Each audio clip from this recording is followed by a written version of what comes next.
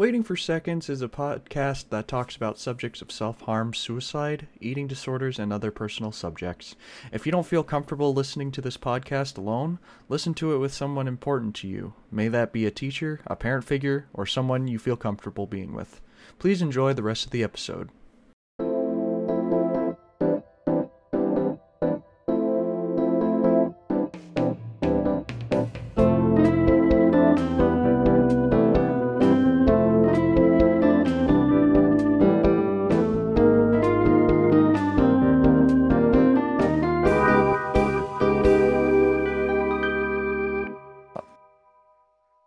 All by myself, gotta be all by myself.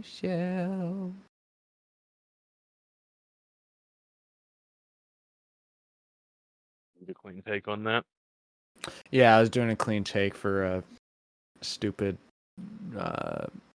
Cold open. What did I call it the first time? I don't know. This is Waiting for Seconds, the interview podcast where we meet people and ask them who they are and why they are. I'm Shannon Miller, and I'm joined by my co-host, Malcolm Outkelt. He's 21 now. I'm so proud of him. Yesterday. As of yesterday, when we record this. And we will be talking with Michelle Simpson. Go ahead and introduce yourself. Hey, so, as Shannon pointed out, I'm Michelle. So I grew up in a very small town. Like, pretty much everybody knew everybody, or someone was related to somebody kind of situation. And, although I was, in my college years, moved to like a bigger city and got to have like experiences there. And now I work at a school as a speech language pathologist assistant, which is very wordy. And also as a barista at Starbucks. Well, hell yeah. That's great and all. Can you tell me about your cats? My cats. Yeah. Oh, yeah. They're super cute. So, I have Jordy. She's a tuxedo cat. She is very small. She's probably like from her tail, like being the tip of my finger, and then like her face goes to like my elbow. So like very teeny. Wow, that is not a big cat. Huh? That is a small cat. Not. She's so baby. small, but she's so feisty. And I actually take her on walks on a leash. Oh. Aww. Yeah. I started doing that when she was a kitten because I knew that I would be moving to like a city area outside of like my parents' house, and so I know she would want to still be outside, but obviously like it's a little dangerous. Mm-hmm. And my other cat, his name's Kip, and he's the exact opposite. So he's a black cat, and he's 20 pounds. 20 pounds of love. So That's a big man. Significantly bigger than the other one. He's so big. And he loves sitting on laps and getting lots of pets. He is not afraid of people at all, even if he's unfamiliar with them. Like, he'll just be like, oh, hi, you're human? Pet me. Cool. I know what humans do. Right. And then Jordy is terrified of people she doesn't know, and she's like, that's it. I'm going under the bed. I ain't about this. It's so funny. But they get along like super well, so that made me feel like a lot better. And it's nice knowing that having like two jobs and being like gone, that they still have like each other, and that when I get home, like I can snuggle and cuddle them. Good cat. Good cat. So I met Michelle through my oldest brother, Austin. We started playing his campaign together, and I think that's how I met Michelle. I want to say. Well, I'm trying to get the memories right. My brain has been sick for maybe a week now. Oh, wow. And yeah, I've been congested and coughing, but I feel better. Well, that's good. Anyways, I'm pretty sure it was in my first campaign with you, Malcolm, and Austin, and that's how we met, and we did a 3-year long campaign. It was very fun. It was It was very so- fun. It was so fun. But yeah, that's pretty much how I met you guys. And it's crazy to think that it was that long ago and that it lasted that long, which is awesome. That's crazy. I'm kind of surprised that you guys didn't know each other, because it felt like there was some kind of like, it felt like you guys knew each other, where I felt like I had no clue who the hell Michelle was when we first met. That might have just been me. I mean, that might be me misremembering the situation. That might also just be that, like, you're better at social interactions than I was. Are you talking about Right, me? well, like, Yeah, you. I don't know about that, but no, because no, we didn't meet during that one winter that I was out there in Missoula. yeah, that's true. That was the first time we Anyways. met in person, anyway. So, what was your job again? What is it that you do? So I'm a speech language pathologist assistant. So, I pretty much get to do all the fun stuff, which is awesome. So, pretty much what my job is. So I work in a school specifically. So you can work in a hospital or with a speech therapist in their private practice. But in the school, pretty much what I do is if a child has difficulty saying like their sounds, so if they say R incorrectly, I also help them with any language difficulties. So if they have a hard time understanding what conjunctions are in a sentence or what inferencing is, I go over that. And then I also help with what we scientifically call pragmatics, but it's basically like just social interaction. And so some kids may have difficulty with that. So I help them with that. And I basically get to interact with the kids and not have to do any paperwork, which is awesome. You get the fun parts, and somebody else gets to do the paperwork. Yeah, exactly. What made you want to go into that job? Because or that field? Because I know you've been studying that in college for a while. Right. So, my mom's a speech therapist, and so I kind of was aware of it, but I honestly didn't decide what I wanted to do career-wise till I was a senior in high school. And I was like, "Oh, darn. Wow, that came up. Now I have to decide like kind of what I want to do." And I was like, "I have no idea." And my mom's like, "Okay, well, uh what are things that you enjoy doing like all the time, even if it's hard in terms of like subjects?" And so I thought, well, I love language and linguistics. Throughout middle school and high school, I studied Spanish and French, and then in college, I did sign language. So I love learning languages and anything to have to do with that. Um, and then I have some interest in science. Like I'm not very good at mathematics, but the empirical system and trying to like from observation to testing things out, like I really like that process. So I was like, okay. And I knew for sure that I wanted to do something that inquired like socializing with people. Because I'm a very social person, and I think like any job that didn't have that aspect would be really tough for me. And my mom's like, well, you might really love my job because it basically does all that stuff. And when I looked into it, what I liked about it is how versatile it is. So it's like, oh, you could do a private practice. So private practices is usually you specialize in a specific thing. So there's a speech therapist that specializes in stuttering. And so they might have like a clinic that they own and devote their time to that. Mm. You could work in the hospitals and do that kind of setting, or you could be in the school. And I thought, school for sure, because vacation time, and I love traveling, and I knew I wanted to have time for that. So Having it's like, summers yeah, off is a big boon. yeah, it's so nice. Well, I don't know if I've ever actually mentioned this to you, but I had a really back in early grade school, I was nearly incomprehensible in my speaking, and I had a speech therapist who helped me significantly.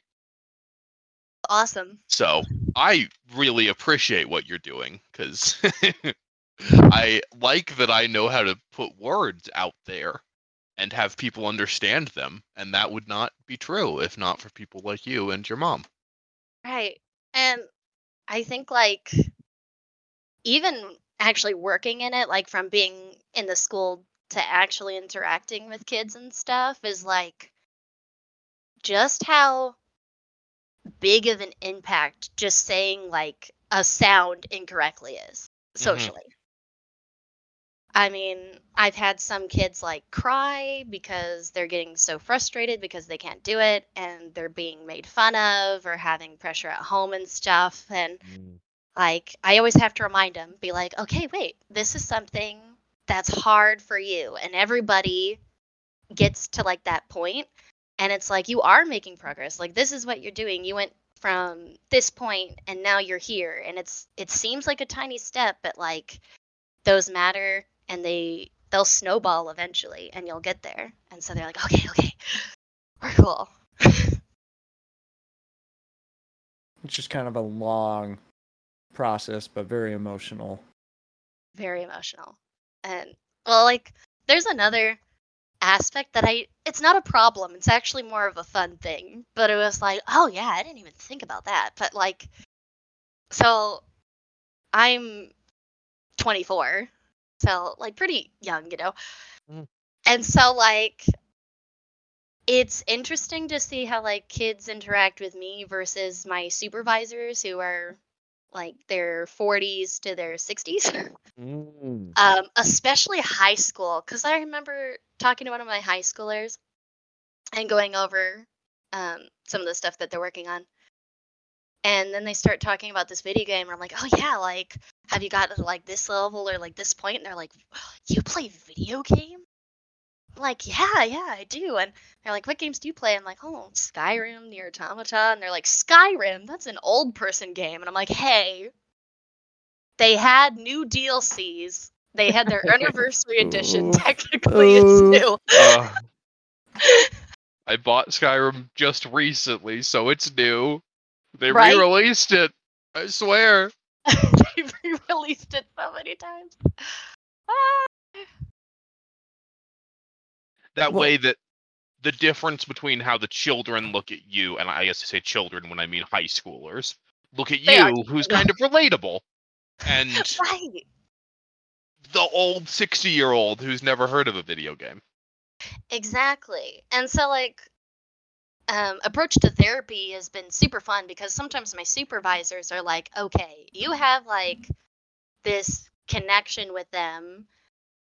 Let's like work together to figure out like how to plan the session out to possibly incorporate these things that they're interested in, to make it more fun, because it's one of those things where it's like when you do something that's super difficult or hard or frustrating, especially when they're in high school, with like sound disorders, it's like they've had this probably from either elementary school on or middle school on. So it's like they're kind of at this point where they've almost given up because they're like, I've been this way for like ever and it's still not like there. And so it's like, you know what, let's make this as fun as possible while still like addressing these things and like help building them up and building up their interests and things. And it just makes it so much easier because they actually do better because they're excited to actually come, which is super nice. Yeah. Trick Well- them into learning with things that they like. I do that all the time.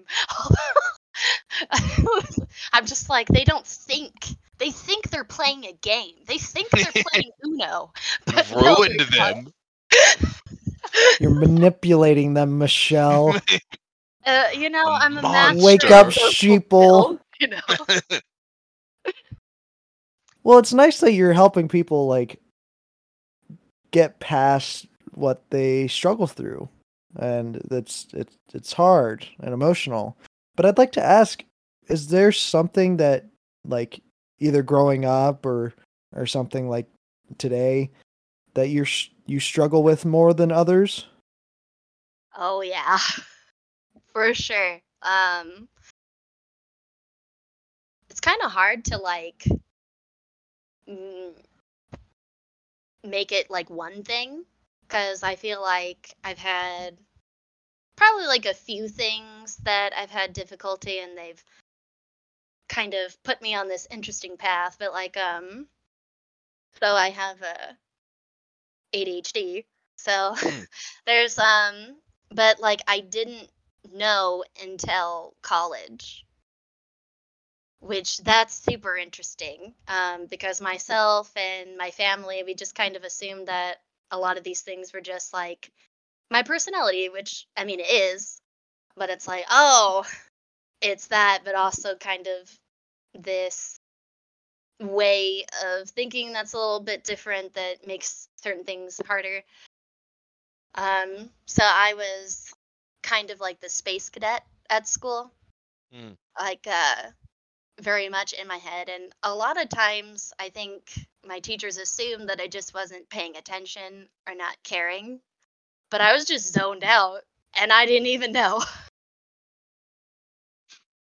um just kind of like in my head, and sometimes like some of the things I think about, they are related to the class, but sometimes that thought bubble just becomes a thought web, and sometimes it's hard to stop it. So like I remember in university, I was taking a statistics class, and the professor's like, okay, we're talking about retrospective data. So I was like, okay, retro, that means like old, like something in the past. Inspective is to like see.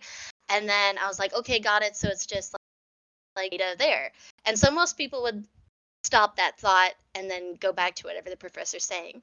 But then it went to Retroville from Jimmy Neutron. That's why everything looks like it's in the 50s, but also like today. Oh, yeah. And then it just keeps going. And then I get back into it, and I probably missed like 15 minutes of class right there. Just kind of Figured out in spiraling. Retroville.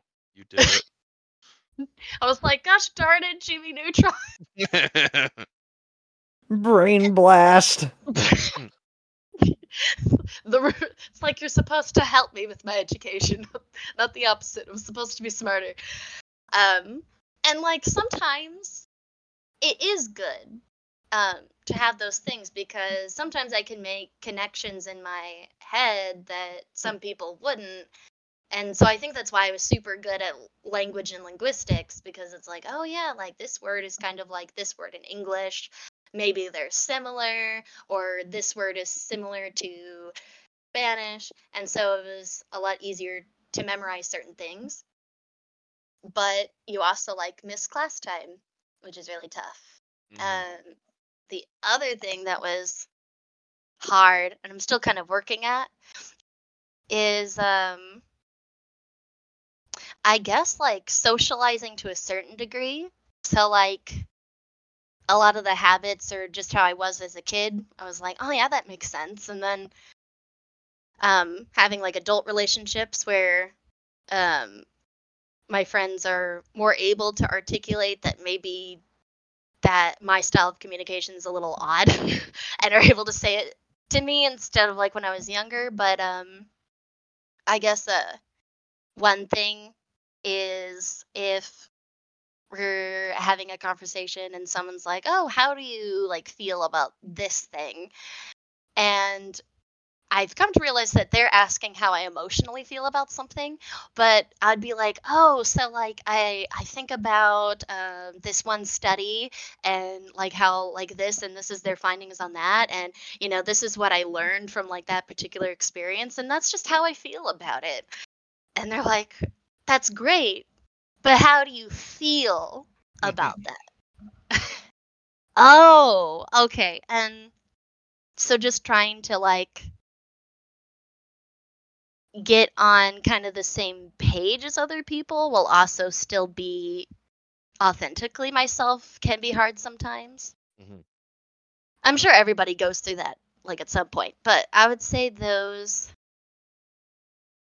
and like the space cadet, social interaction, and I think the last thing I had trouble with is the balance of like work and friendship and all of these.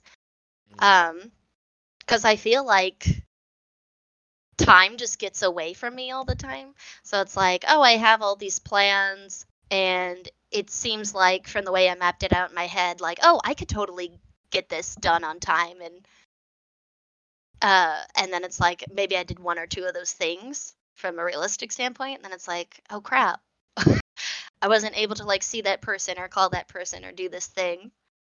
But I've been getting a lot better with it by pretty much like if I say I think it'll take me this much time, I'll do it and then write down like how much time it actually took. And that's been super helpful. So it's like now like my timetables are a lot more realistic, which is super nice.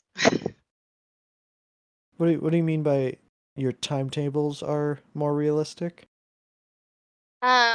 So like I'll think in my head, so it's like, okay, I work at the school, let's say I have to be there at 8 o'clock and then I'm done by 3.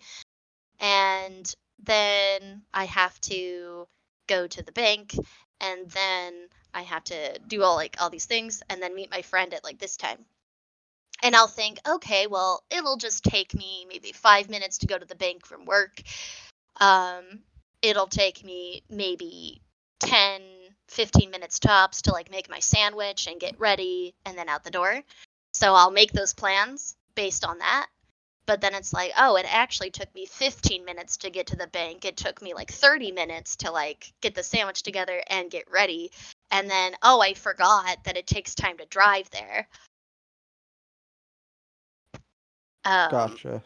And so it's like, oh, the time that I thought I had with that friend or with a date or whatever it is was not what I thought.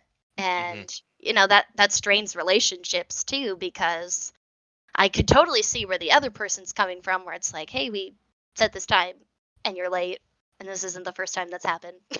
You're the one who told me what time to show up, Exactly. and you're 15 minutes Yeah. late. Yeah, and it's really embarrassing.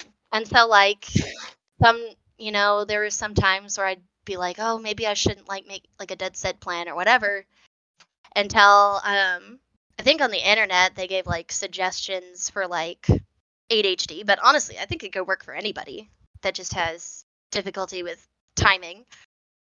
But they're like, yeah, just write down how long you think it will, and then write down how much it actually is, so that it's like, okay, I could be a little bit more realistic with it, and I actually haven't had problems in that area at all. I also set like a bunch of alarms on my phone. I think my supervisor's like, what alarm's that for? Oh, that's the alarm for me to go on my lunch. What's that alarm for? That's the alarm to say that I'm done eating. That's Is the that, alarm for go ahead. me to stop chewing on this part of the sandwich. I have finished a bite. Right. Come on, you're cutting into my bite time. Right. It's like, oh, that's the alarm to get up. That's the alarm to get in my car, which I actually have. Honestly, fair. I do have that time as well when I'm getting ready for work. I look at the clock. I'm like, oh shit, I should have been in the car right Right, now. right? So, yeah, exactly. Especially in winter time and things are like Hmm slower. And so, like, ever since I did that, like, I haven't been late to anything, which is awesome.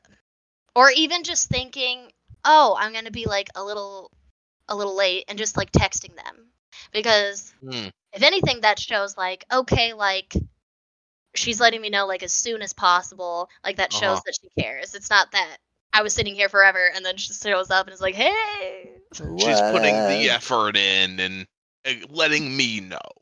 Exactly. What was your childhood like? Is your family close? Do you have like friends who are more family than your actual family? So I'm super lucky. I would say yes to all of those. So like my immediate family and I are super close. At least recently. I would say like, so I have two siblings. Um and the eldest is 9 years older than me, and the middle child is 7 years older. So when I was younger, like I was in elementary school and they were at the end of their middle school Hmm years and getting into high school and stuff. So when I was younger, I wasn't super close with them at all. Um, we didn't really fight either. We just didn't really interact really that much at all. And I was close to my parents, which is super nice. And um, but it was almost like kind of being like the only child for a while and just kind of doing my own thing. And then when I turned probably like 16, 17, that's when I started getting closer to them. Because even though they were in college and out of college, I think like once you get to like 16, 17, you're kind of not on the same maturity level, but like close enough that it's like, oh, I kind of get the jokes that they're saying or the references they're talking about, or a lot of the things that we're interested in, or even if you want to go to like the big questions, either political or religious. You And so we were, understand yeah, politics and yeah, philosophy and can hold your right? own in those conversations. Yeah, because otherwise it's not, it'd be like, oh, hi, Michelle, you're 5 years old. Want to Mhm. help you do like What up? my algebra homework? Not really, no. And so when I was younger, I was definitely a lot closer to my friends. There was actually a trailer park like across from my house, and there were some kids that went to my school that lived there. And so I would bike there, hang out. We would bike to like this little candy shop, get like a bunch of candy. I think at the time my favorite was this spray sour candy, and it was $2. It was just awesome. I was like, yeah. And then they had like this trampoline, which my mom, sorry mom, she didn't Asking want your me to go mom. on there at all, but I did anyway. And my justification in my brain is, well, they have a net around the trampoline, so if I fall, I'll land in the net and it's fine. Which I never hurt myself, so that's good. And so I do that all the time and do things at school. And then this is so fun, but but like my parents are older. I think right now they're in their mid 60s. And so like my mom had this VHS of Tybo. Have you ever heard of that? Is that like a form of meditation? No. So it's like this 1990s exercise program thing. Mm. I loved that so much. I would do it all the time and be like, I know how to fight and stuff. And so like for preschool and like early elementary, whenever there's like a bully, it's like, I know Tybo. Don't mess with me. That was fun. um, and but yeah, so yeah, now like we're super close, play video games with each other and all that stuff. Um, and but yeah, so I guess kind of like a mixed bag of a bunch of different things just because of the age difference was so large. So you have like a lot closer friends because they were more relatable at certain points in your life, and as you grew older, you just became more relatable with your siblings. Right, right. So it was less like because it kind of felt like of roommates almost, where it's like we never really talk to each other, never really hang out, but you exist. Mhm. And then it was like, oh, we have things in common. Cool. Okay, now we can Crazy. interact and all that stuff and be close. And it's interesting. And then like with my parents being older at the time too, it was more like, oh yeah, just yeah, go Michelle, like be safe, don't do anything crazy. I was like, okay, which I never did actually. I was always very good about like saying, oh, this is where I'm gonna be. I'll be back at this time. You and me And both. We were yeah, independent but boring. I right. was the bad boy. I think even my mom like told me at one point where it's like, you're just so responsible. I know I can trust you with things. And I was like, oh no, I'm so boring. I'm a child and I'm this boring already. Right? I I think I even like, oh, I think my grandma, like, I think I was 7 or 8, and it was my birthday, and she's like, okay, like, we're gonna buy you some pajamas. And she's like, what about these? And I'm like, Grandma, those are $30. Like, that's way above the price range of what PJ should be. You're already telling her what to spend her money on. Yeah, I was like, that's not fair. What about these? These are like $10. These are $15. Like, that's fair for a pair of pajamas for a 7-year-old. Like, I'm gonna grow out of these. I mean, you're right. You're right. It's like it's so weird, but like I think because of like having older parents and older siblings, and you see how they do things and conduct themselves, it was almost like I grew up faster. How much do you think that independence really affected you as a child? Did it like really change the way you grew up, or It was it did. a little I more would say a minimal? lot. So like one is like being like, oh well, I can't go to those crazy parties, like Mhm. these things will happen, like that until like college, where it's like, okay, like I'm an adult now, like it's okay to like do these things. When I was younger, I was like, no way. I would say for the most part it was a benefit because it's like, okay, I had an understanding of money and how that worked and how to save. Like I had a huge savings like before college that I had from like birthday money, Christmas money, and all that. Um, and then even like how to deal with friendships. And I think that's why like when people ask how I feel about things, I think I always approach situations as logically as I can. So it's like, well, I might feel that way, but it could change. And so like what's more important is like how I handle the situation. Um like when I was younger, um I remember being told like stop crying because it's not going to fix anything. And that like really stuck with me, where it's like, yeah, I guess that's true. And so I think like when I was younger, I took it maybe a little too far, where it was like sometimes I felt like kind of numb about certain things that upset me because it's like I got to fix it or attempt to fix it in some way and then I'll feel better.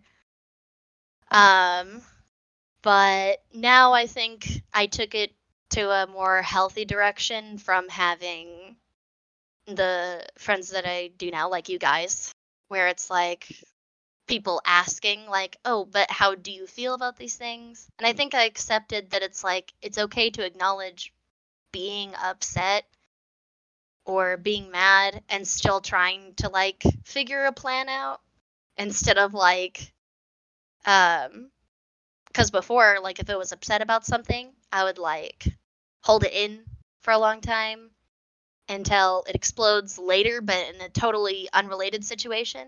Mm. And so it'd be like, am I upset about this or this? I don't remember. So it was actually harder to address problems and situations the way I handled it as a kid. So I'm glad, like, I learned how to deal with that better. It's kind of interesting how kids interpret what adults say. Where it's like, instead of, oh, stop crying, like, it won't fix anything, instead of thinking, oh, it's just they don't want me to be sad and they don't know how to handle that, and so they're just saying to stop it and then like we'll fix it kind of thing. And as a kid, I took it as emotions are bad by expressing them because they won't fix things. So that's interesting how my child mind interpreted that. But it's never too late to change. Those tiny little things will stick with you your entire life, and as an adult, it's hard as hell to know when what you're going to say is going to affect a child like that, and when you can just say it won't change anything, they'll be like, oh, you're right, I'm going to go get a new ice cream bar. Right. Instead of like, it's okay to be sad that your ice cream fell, but, let's get a new one, or like maybe approaching it that way. But at least I know that now, so that when I deal with kids either in the school or I eventually want to have a family. So it's like, okay, I know not to do that because this is like an unintended consequence of what could happen.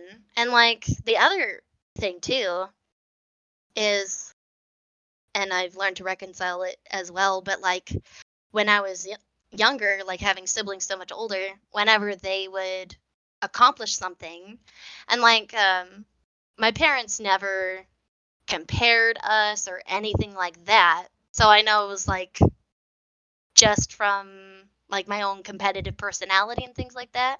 But I would see like the things that my siblings are doing or accomplishing. So it's like, oh, I got first in robotics and creating this robot. And then I'm like, hey, Mom, I got an A+ on this like handprint Santa Claus. Mom, I drew a thing. And it's one of those where it's like, okay, I was 5 and they're in middle school. Like, of course, they're not gonna be like, honestly, they can't even be comparable. But like when I was younger, it was more like, okay, like that's like an actual like big accomplishment. So like I need to do things. And so I think like when I ended up in middle school and high school, I was like, okay, I'm gonna take 2 foreign languages. I'm gonna be the student or the secretary of the student body. I'm gonna do a play. I'm gonna do tennis. I'm gonna do science fair and science Olympiad. So I did all of those things, which was awesome and great for my resume. And like, I'm glad I had those experiences. But when I was a senior in high school, I actually had a panic attack at one point because I realized I can't do this. It's like 2 a.m. and I have to get up at 5 to get to like this early practice thing. And then I have work later. And I haven't studied for this test. And so like what I ended up doing is like, okay, I'll quit the job. I'm going to be working for the rest of my life anyway. Let's enjoy being a kid. And then I think I quit Spanish and just decided to do French. And then I was fine. So it was more like, eventually I learned like, okay, it's okay to try things and to have like a variety of different experiences. And it's okay to be competitive and push yourself. But I've learned that it's like, okay, I'm not in competition with my siblings. Like they have their strengths and their abilities and their accomplishments, and that's awesome. And then I have mine and they're different, but that's fine. Doesn't make it any less, and that like I shouldn't get to the point where I have a panic attack, because that's obviously not good, and clearly I'm not enjoying it or even putting my all, because how could you put all of your time equally into all of these things? And so I realized, okay, I do my best work when I have like smaller things, but they're things that I really care about or that I'm super interested in, and I do better work and I feel better about it. It's like, okay, it's like my self-worth isn't in the things that I do for other people or the awards I get. So you were all those things sound like somebody who's a perfectionist would do, but you are doing it just to have accomplished things, Yeah. which is really interesting to me because especially for somebody who has older parents and older siblings, it didn't. You just wanted to accomplish things just like they did, which is that's a different take on childhood. I've never heard that. Yeah. Yeah, like it's just interesting. It's like, okay, like they're doing these things, I got to do these things too because I'm related to them. They're my blood. They can do it. And then even like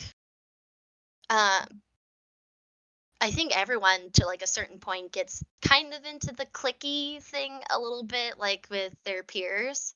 Mhm. And so Yeah. like for when I was in 6th grade, I tested so high in language that I was put into it was called the Summit program at the time, but it was basically like a gifted program.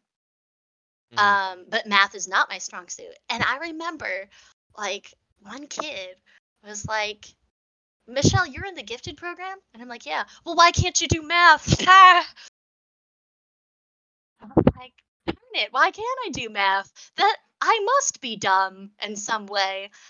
And then it's like, no, you're just gifted in this thing and then not so well in this other thing, which is fine, and everybody's like that. But I took it as like, oh, you're not intelligent. And I kind of put myself in like the intelligent nerd clique. So it was like, oh no, like I don't have a place, or I'm not doing super well, so I can't be like a good successful person if I'm not doing this. So it's like kind of like not necessarily perfectionism, but as long as I reached the goal that I set for myself, like that's all that mattered to me to a certain point, or as long as I was doing the things that I was like, yep, I'm doing everything good. But you put And so like, much on your plate that it frustrated you. right. Or even just like learning that just because something's hard doesn't mean you'll never get it, or doesn't mean, or even if you don't ever get it, mean that you're not intelligent. And it's like, I basically learned till, well, my senior year with like that panic attack and stuff, is that no one is good at everything. And in everything you're good at, there's probably somebody out there that does that thing better than you. So instead of like making your self-worth on that, do like, how could I do better in the things that I care about? Or if I have like a talent or something, how do I improve my own skills on that? Or how do I use it to help somebody else? And have it that be the framework of success, instead of like, I have to be number one at this thing or I'm trash. That is a pretty enlightened take for a kid, honestly. Yeah. Growing up fast, I guess. I mean, guess. and it makes sense. You Yeah, just had like older I had a TV people. addiction when I was 10, and I got myself out of it. Do you want to go Like more on I think that? I would watch, man, maybe What do you mean by TV addiction? Like, yeah, I hear it. It sounds like some 1980s, 1990s thing of kid is just glued to the TV. Uh, Actually, it kind of fit that stereotype. So pretty much like after school, my dad had a TV in his office. So after school, I'd go in there, close the door, put on Nickelodeon, and then watch till like I was told to go to bed. And I did that every single day on the weekends. I think that's why like I know so much like references to like TV shows of the early 2000s because of how many hours I spent on them. But I remember just feeling like, what am I doing with my life? Like, I'm not accomplishing anything. I'm just what, like, I would see these characters. So, like, Avatar: The Last Airbender was like my favorite, and it's like, Great show. Aang and Katara, like, they're learning water bending from this scroll. They're like traveling the world and meeting people to like save the world from total annihilation and things like that. And I'm watching TV. What am I doing? And so like I taped a piece of paper onto the TV screen and put "Don't do it for you" on there. And then like I would walk in and then see that and be like, nope, can't do it unless it's like Taibo or something like that. That was like my one exception because at least I'm like working out. And then I would just go outside or ask like one of the neighborhood kids to like play or something. And after doing that for 2 months, I broke the addiction. And I think when I told one of my friends that, they're like, "You broke an addiction at 10?" Jesus, Michelle. It's like, I was determined.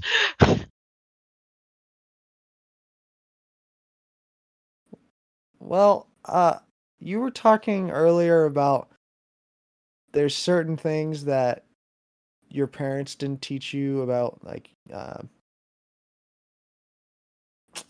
what is it called? Like your personality. That there's just some things that you have just developed on your own. One of the big themes on our podcast is the battle of nature versus nurture. And I kind of want to ask, where do you think most people are falling under? Is nature more important or is nurture more important? That's a good question. I kind of think of it so I have a minor in psychology. Ooh, I have a degree in so smart. um, but don't in downplay that, yourself. oh, thank you. You have a degree. It's very good. So yeah, thank you. I will look at it from, or I've always kind of looked at it from that lens. So like, of course, there's different schools of thought within psychology, but the one that attracted me the most, or just seems to make the most sense, is that it's both, and it's kind of hard to tell where one ends and begins necessarily. So like, I don't know if you heard of epigenetics at all. No. So epigenetics is basically the idea that we're born with a set of DNA that can influence us physically and to a certain extent like personality. And when we go out into the world and interact with the environment, some of those DNA strands are turned on or turned off. And they actually did a study with twins that were separated. But they didn't separate them. They were put for adoption and chosen by different families. And so they were chosen for this longitudinal study, which is basically a study that goes for a long period of time. And they asked them questions about their lives, their experiences, and about their personality, and asked relatives and people close to them to kind of collaborate that. And they found that with the twins, there were a lot of similarities. I think they even had the same name for like an imaginary friend. They had similar life experiences, and I think like their wives have similar personalities and even like looks to them. But then there are some things that were completely like opposite from each other. And so for me, I think they're just so tied to each other. So it's like the nature influences you, and so does nurture too. And I do think that some people say that like you can't or people don't change. I don't think that's true. I think people 100% can change if they want to. So it's like the person I was when I was a kid is very different than the person I am now. And I would say that's both from like nurture and the people around me and the experiences I had, but also just a better understanding of my nature. And so it's like, oh, maybe I misunderstood this one aspect. Like ADHD is one example of that. That's something I had from birth forever, but we misinterpret it for just a personality thing. And then I learned different ways to adapt and better address it. And so the difficulties I had when I was younger, I don't have now, or at least in a mini amount. So I would say it's both, maybe even like a 50-50.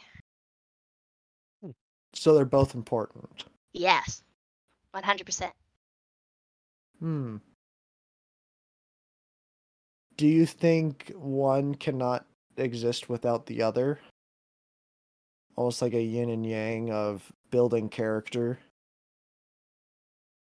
I would say yeah. Cause like you could think of it in the sense that there's some skills or like academically that I'm just going to have more trouble with than others, or not be as successful at. Even if I like tried and practiced it and things like that, like it just won't get to a certain point to actually do that, even though it will be better. So like, there's still, if it's something you enjoy, there's still reason if you're even if you're bad at it. But it's like, okay, so like these are things that you can accomplish. You can accomplish. Here's all the possibilities. And nurture is you activating and deactivating those things that create like the finished product, so to speak. And like there are even instances where maybe you'd be this way for a certain amount of time, and then you have an experience, and then that genetic marker turns on that wasn't turned on when you were younger. So it's like, oh, here's all the possibilities, and then nurture says this is how it's going to come about. Okay. I hope that makes sense. Does that make sense? Mhm. Okay, cool. I'm trying to. It's nature is more the scientific, like this is the pool of what's going to happen, and then nurture is this is what's going to happen on the way Yeah, or even not happen. or not And it's happen. like, oh, like you didn't experience any of these things, so these genes aren't activated. Okay. Yeah. Huh. I like that. I like it a lot. Thank I you. do too. All right. Well, I want to ask you one more question before we let you go. Gotcha. Before You you can't- can leave. You can't leave until we ask you the last one. Until we ask you the last question. Another kind of big one. Do you tend generally to be an optimist or a pessimist? Ooh, that's interesting. Oh, this is gonna sound like cliche, I guess, but It's allowed to. I would say like both, but for different things. So like Mhm. I consider myself an optimist for things that are within my ability to control, Okay. and a pessimist for things that are outside of it. So like generally speaking, like you look historically and things like that, like the world always gets plunged into like chaos of some kind, be it economic, war, political, all of those, whatever it is. Like every generation has experienced something not great that is kind of outside their ability to like control. I mean, like you have voting and things like that, but like right in your vicinity that you can do like right here, right now. And so I would say in that sense, more pessimistic, just because things just tend to repeat itself in that cycle. But for the things that I can handle either by how I react to something or the things that I choose for myself and stuff, I like to remain optimistic because even if something doesn't go the way I planned, I can always learn and grow from that. I found that like the most awful situations, I've learned more about myself and was able to adapt accordingly than things that were like great or went my way. So I guess that's my answer on that one. Very pragmatic. I'm a very pragmatic, logical person. I would say like my style is more the Aristotle's ethics, is Mm. how I kind of make my moral framework and how I navigate the world pretty much. I don't know if you or Shannon are familiar with it. I Me am no. not. Okay, so I cannot pronounce the name of it, but let's see. I'm gonna look it up. I can't remember the name, but it starts with an N and it ends with ethics, and it was written by Aristotle pretty much. And his premise is that self improvement or becoming better and being a better moral person, it's complex and very difficult. And so like there are different ways that you can go about it. So the first is to find like an aim, which is like the end goal. And so he said for your end goal, it should be like a pure virtue. So goodness could be one.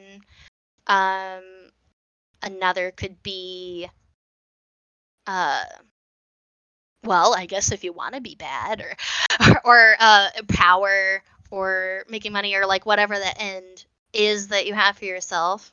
And he suggested, of course, goodness because it leads to a more moral, or like the choices that you make tend to be more moral. And then like working on aspects of yourself that would stop you from getting there. And you can learn that from either experience, which does take the longest, but you could do it that way. You could have a mentor, somebody that already went through that, and you can learn from them. Or you can get it from like outside sources like books or movies, or just observing other people without interacting with them directly. And I feel like that's actually a pretty solid, very practical way to like go about your life. And it's something that I think like I could realistically do that within the lifespan of a human. Like I can't be a perfect person, but I could do that. It's a little more realistic. Hmm. I will have to take a look at that. Yeah. I was whilst you were talking, it's the Nicomachean See, I can't pronounce ethics, it, and I didn't want to try because I was like, oh, I don't want to sound dumb, but or Nicomachean. I think I'm it's just Nicomachean ethics, I think, but well. I will definitely look into it. I like philosophy or how to live life, and that's fun. I like learning about it. me too. So I think that is gonna have to do it for today's episode. I think That so. went by way faster than I thought. Yeah. Dang. But it was Damn, super Michelle. fun. Talking good. I do try to be eloquent, with like my job description. I gotta Yeah, get that's that true. right. You Try to gotta be show the kids how to fancy. talk. This is how you do it, kids. This is how you We do a are the- podcast. We are the kids. Teach We us are the your ways, kids. Michelle. Oh God. How do we talk? We damn well better now. I don't know. I don't know about that. I can tell. Hey, thank you to Nadia Diaz for our podcast cover art. Her Instagram is at artheadcreations. That'll be linked in the description. If I wasn't so sick, I could probably say words properly. And thank you to Jensen Kral, who did our intro and outro for the song. And he's got a demo out on all the music apps, Spotify and iTunes and Amazon Music. And it's called Knocking on Doors for a musical that he's been working on called Tea Time. Malcolm, you thought it was a bop, didn't you? I liked it. It was pretty boppy. I like Jensen. He does good music, and he's a good guy. So go Yep. check it out. Go check the song out, and go ask Nadia to make some art for you. She's always willing to get people to want art from her. She's always willing to make art. She's always willing to make art for And a if you price. prompt her, I'm sure that's only good. Yes, do it. The other thing is send us questions. Do it. Yes, we have an email address. We have an email address. It's waiting the number 4 seconds at gmail.com. It will be in the description, or you can just DM me on Facebook or Instagram. You could also try Malcolm, but he don't respond. I don't check my Facebook He hates ever. people.